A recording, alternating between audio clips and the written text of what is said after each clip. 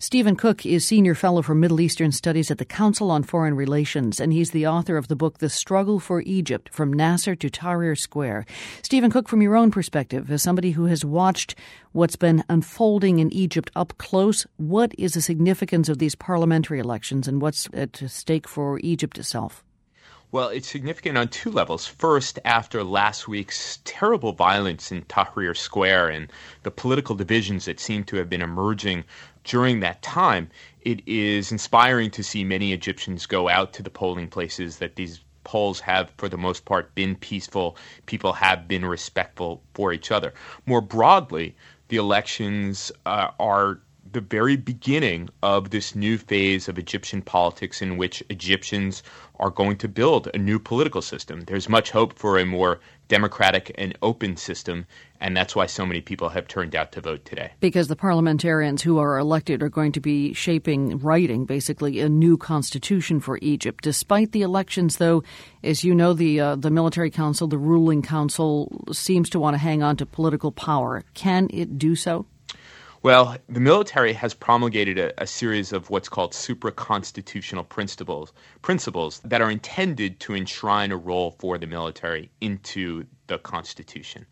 It is going to be hard for them to do that in the way that they have envisioned, given the protests of last week and given the fact that this is setting up to be a popularly elected parliament, free and fair elections with a popular mandate. There are many Egyptians who support the Supreme Council of the Armed Forces, but they don't support the military recreating another military-dominated political order in Egypt. Stephen, I think, and tell me if you think this is fair to say, that you have not placed a lot of stock in the idea that Egypt's military was preparing for a democracy.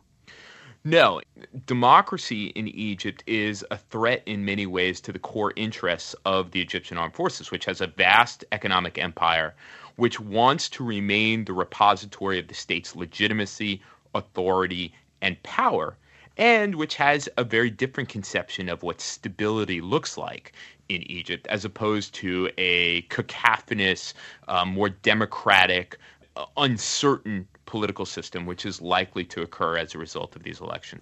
The polls are saying that it looks like Islamist groups are making a fairly strong showing in Egypt's parliamentary elections. Is that something that should be worrisome to those who are looking toward a democratic Egypt in the future?